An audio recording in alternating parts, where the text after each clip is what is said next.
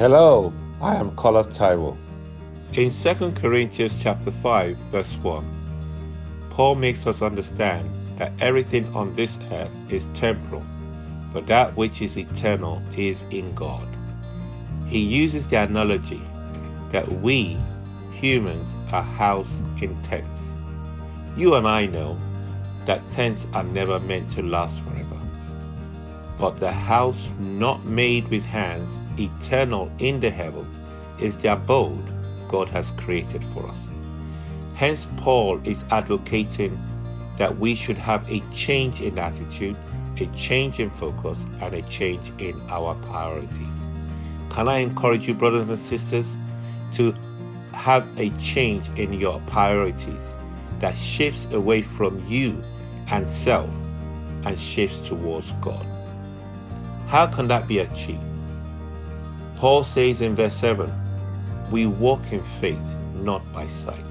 Faith in the Son of God who died for us, who is now the life-giving Spirit in us and regulating us.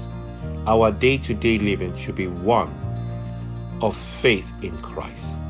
And this Christ is the new covenant ministry. No wonder in verse 17, Paul writes that we who are in Christ are a new creation. All things have passed away and all things have become new. The old way of thinking has gone.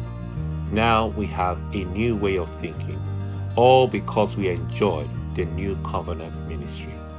That new covenant ministry is also the ministry of reconciliation. No wonder Paul makes us understand that number one, this ministry is to reconcile us to God, but number two, it is to reconcile others to God through us. How can we live this out practically? By not receiving the grace of God in vain, according to 2 Corinthians chapter 6. Because the grace of God is the life of God, which enables us to live a blameless life like Paul lived during his ministry. This life enables us to gain patience when we need patience, to be able to face tribulations, to be able to face times of need, to face times of distress, to face times of sleepless nights, and many more. How? Because 2 Corinthians 6:2 says, in the day of salvation, I have helped you.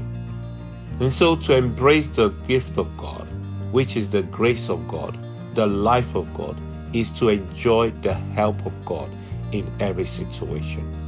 My prayer is that each and every one of us will enjoy the grace of God, the life of God, which is the help of God in every situation.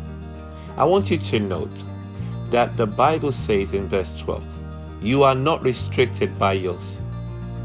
You are not restricted by us, but you are restricted by your own affections. And hence any restriction is what we have allowed our flesh to impute in us. And so when God is desiring to help us, the only thing that can stop it is our own flesh. And so today, I want you to turn your head to heaven and turn your heart to the Lord and say this prayer with me. Lord Jesus, I am a new creation.